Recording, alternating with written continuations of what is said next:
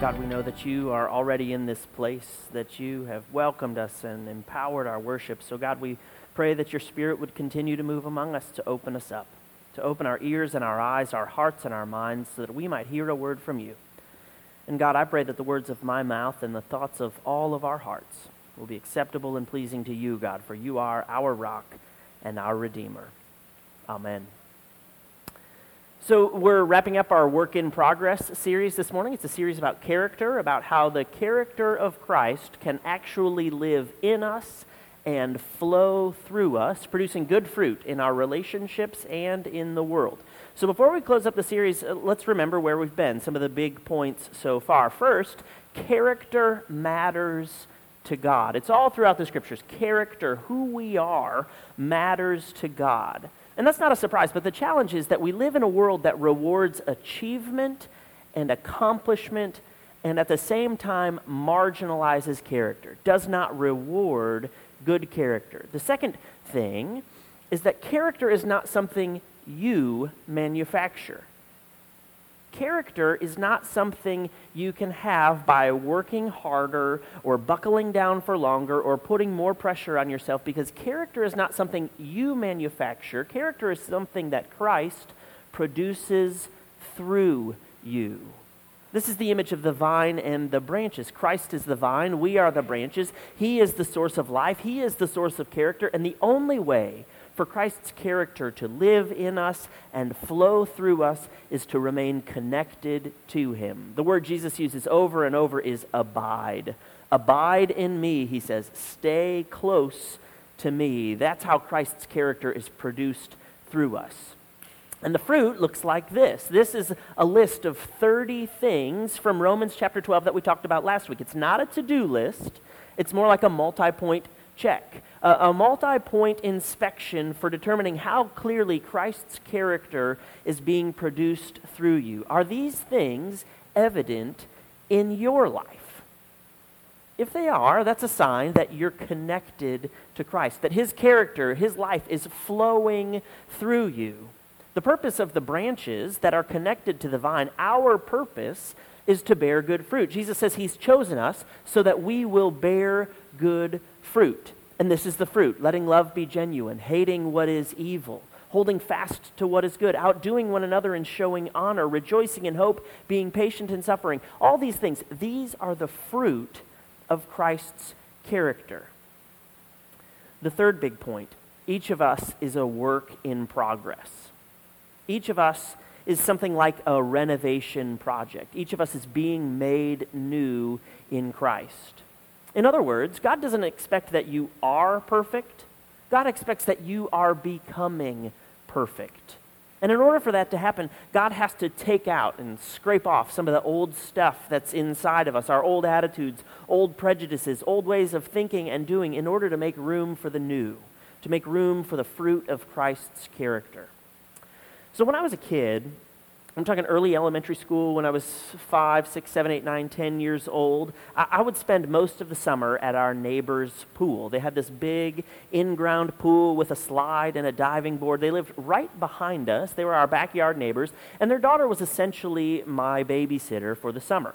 And I remember being in the pool just about every day for some portion of that day, but there was this rule at the pool. Maybe you've heard this rule too. What happens when you take a break for lunch? You have to wait how long before you can get back in the pool?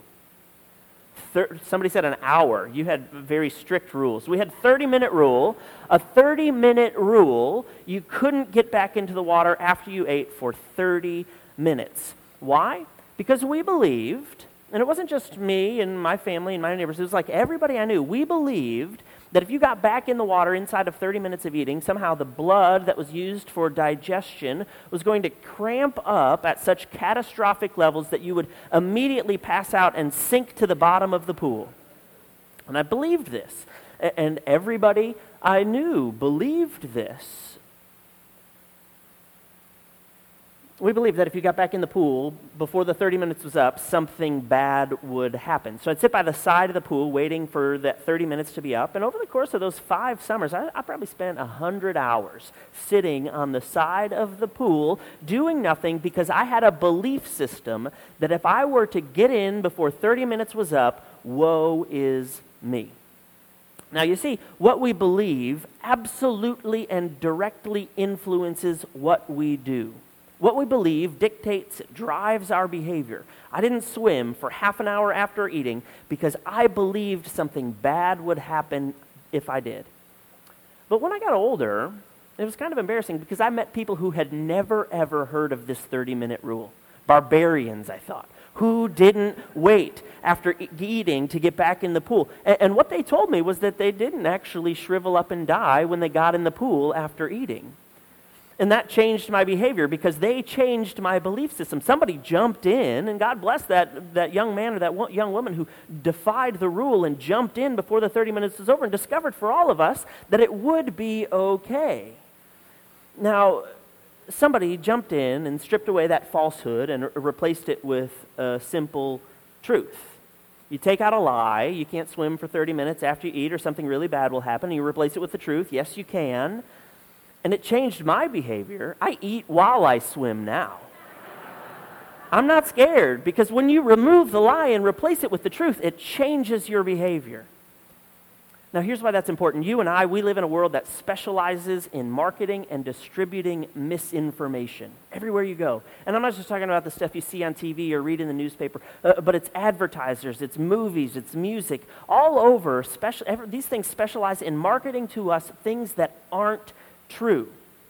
Because the truth is, you can be tough, even if you don't drive a Ford truck. But if you watch a Ford truck commercial, you might think that you have to drive a Ford in order to be tough. You can have friends, even if you don't drink Pepsi. It's true, but it's also true that if it's true that what I believe directly correlates to what I do, then I need to think seriously and figure out what is true. Otherwise, I'm going to be held hostage all throughout my life to certain belief systems that may or may not be true. And I'll sit on the edge of the pool wasting hours of my time because I believe something that isn't true. Now, there are some really big lies that hover over all of us. So, for instance, how many of you live under the umbrella of this lie? You woke up today, just like you did yesterday, just like you do every day, and you absolutely believe that it is your job to fix somebody else. Your spouse, your child, your mom, whoever it is. You believe that it is your job to fix them. And because you believe that, you behave in certain ways. You make lists of all the things they do wrong. You make lists of all the things they could do better. You send them sermons, and you send them websites, and you send them videos to watch so that they see the things you think they need to see in order for them to be fixed. But you know what no one has ever told me? They've never come to me and said, Sean, here's the thing. You know, all those problems I've been having with that person? Well, I fixed her. I fixed him. All the things that used to drive me crazy, I fixed them. That never happens. And yet, how many of us are trying every day to fix somebody else because we believe the lie that it's our job to fix them? What we believe dictates what we do, and there are lots of other lies that we believe. How many of you live underneath this lie? You have to be beautiful in order to be lovable. That's a lie. That's a lie. But do you know any young women in high school or college that live under this every single day? They believe that they have to be beautiful in order to be lovable. And by the way, it's beautiful in the way that Instagram and YouTube tell them it's beautiful, but that's a lie. And how many of you believe the lie that if you accomplish that something, that one thing, if you accomplish that thing, as soon as I accumulate enough, then finally I'll have peace of mind? As soon as I get there. I remember a commercial from several years ago about retirement planning, and I forget the corporation, I forget the company that it was now, but the tagline was, "What's your number?" Thinking about retirement, right? You've got a number in mind. As soon as I have that much money in my retirement account, I can retire safely and comfortably. I will have peace of mind. And all you're doing is working toward that number because somehow you believe the lie that if you make it to that number, then things will be okay. That will make you feel better. That will give you peace of mind. But it's kind of like running or walking on a treadmill. Even if you do get to that number, you find out that that number doesn't give you peace of mind. How many of you wake up every day and live under the umbrella of this lie? I can't change. I've tried, but I can't. This is just the way I am. I've tried to change, but it didn't work. You believe that lie, and so you stop trying. You believed the lie. There's a belief in you that says, I can't change. And what you believe absolutely determines how you behave. What we believe drives what we do. So we need to spend some time identifying the lies that drive our doing and replace those lies with the truth. This is a strategy that Jesus models for us in Scripture. In the Gospel of Matthew, Matthew starts the story by writing an account of Jesus' life, and he starts with the family tree, and he tells the story of Jesus being born and the wise men coming and his parents escaping to Egypt. But then he fast forwards through all these years, skips them, and fast forwards to when Jesus is an adult.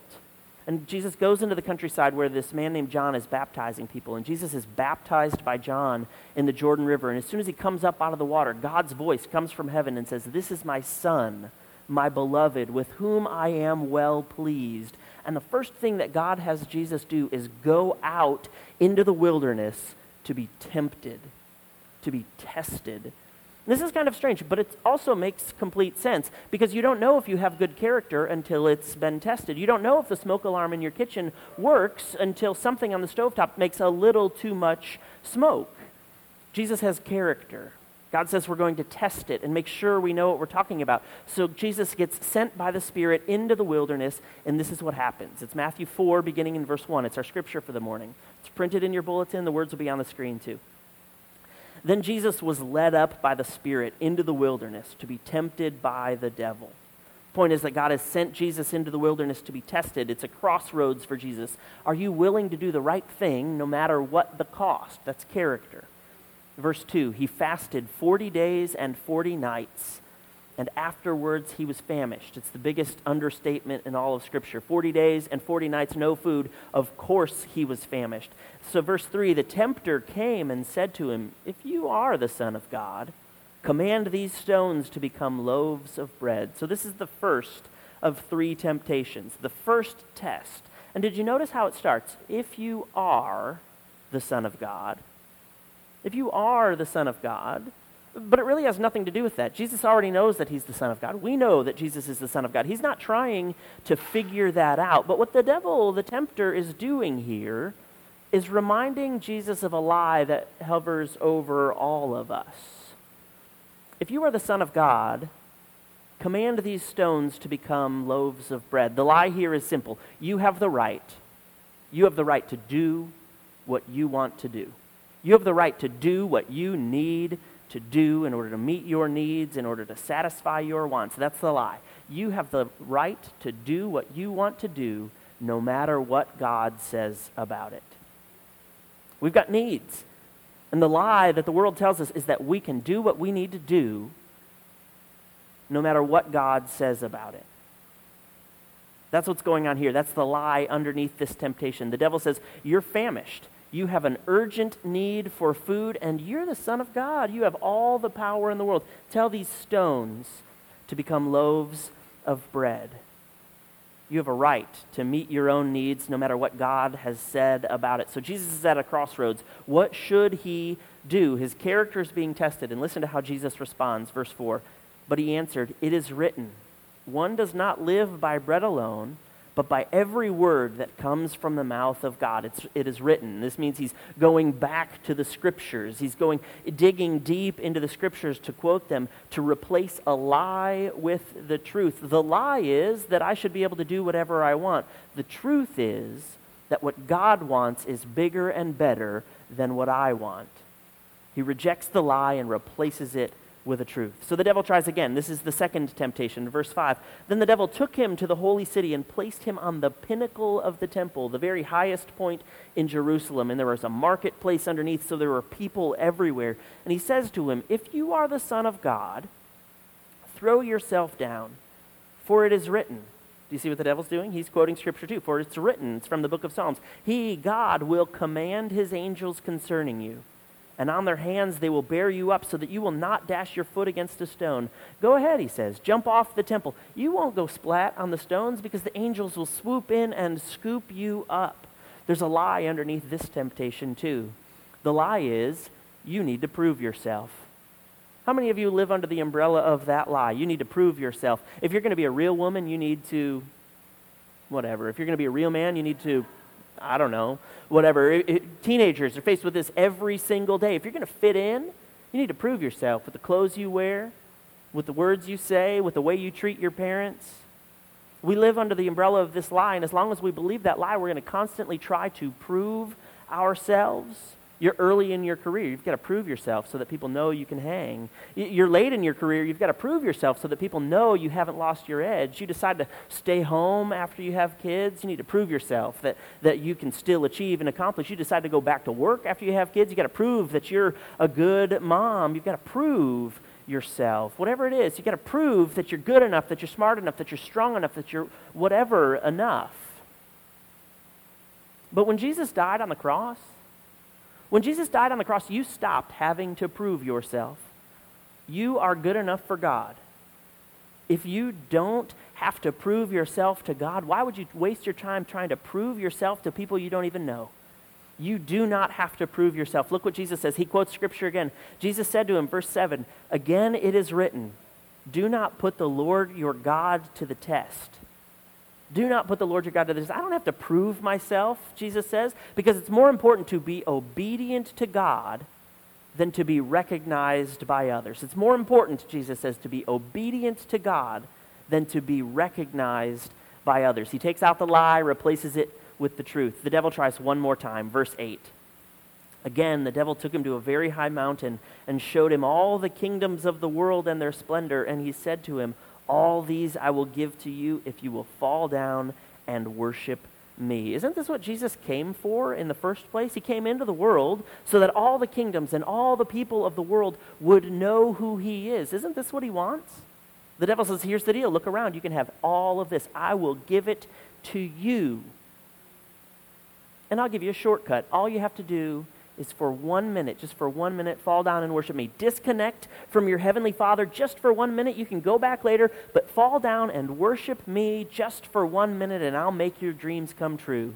Compromise your character just for a split second, and I can help you do what you want to do. One more time, there's a lie underneath the temptation. The lie is, if you can win, it's worth doing no matter what. If you can win, it's worth doing even if it compromises your character. That's the lie. And Jesus says to him, "Away with you, Satan. For it is written, worship the Lord your God and serve only him." It is written. Again, Jesus digs deep into the pages of Scripture for the truth that defines his life. I'm not going to compromise my character, he says, not for 1 second, because nothing I can gain through compromise, no shortcut is worth a broken relationship with my Heavenly Father.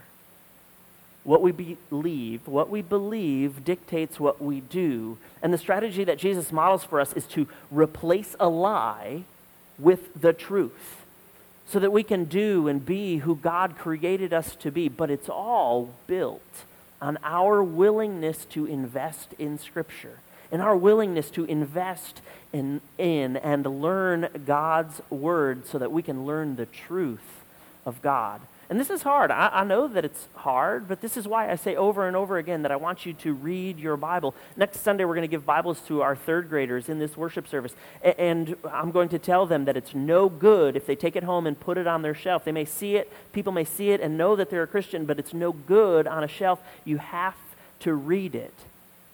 Because when you make reading the Bible a part of who you are and what you do, you'll find yourself ready. You find yourself ready when a lie presents itself to meet it with the truth. When you start to think that anger is the answer, I'm just going to get angry. It's time for me to get angry, put my foot down and yell at this person. You can say, nope, that's a lie. That's a lie, because Ecclesiastes 7 tells me, don't be quick to anger because anger lodges in the bosom of fools. And your behavior changes. If you believe that, your behavior changes. You say, no, I'm not going to be angry. And when you start to worry, does anybody else worry like I worry? You start to worry about things you know you can't control. But you think, if I worry hard enough and long enough, if I worry and worry and worry, then somehow, magically, I'm going to achieve the desired outcome in this situation. You can remind yourself with Scripture that that's a lie.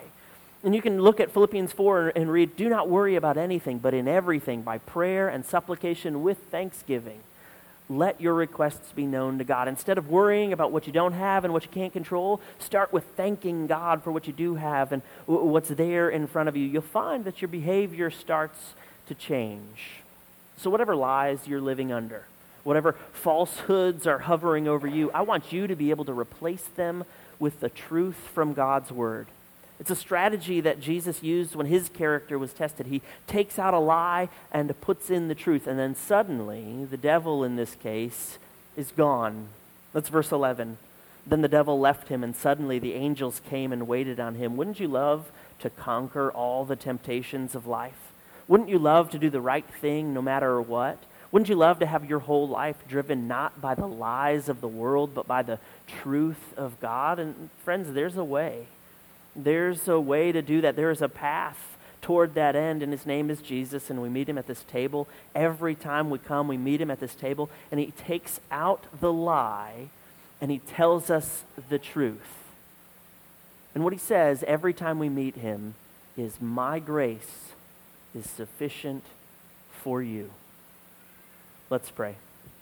Almighty God, help all of us and each of us to wrestle with your Scripture, to dig deeply into your holy word, even when we don't understand it, even when it's confusing, even though it takes time, and it takes time that we think we don't have. And help us, God, help us to walk steadily on the road to character, abiding in Jesus, so that we might bear good fruit, so that our relationships will begin to flourish because of you, so that through us the world might know you more, and so that we don't just get vaguely better, but truly become people who reflect the unconditional love of your Son, our Savior, Jesus Christ. It's in his name that we pray.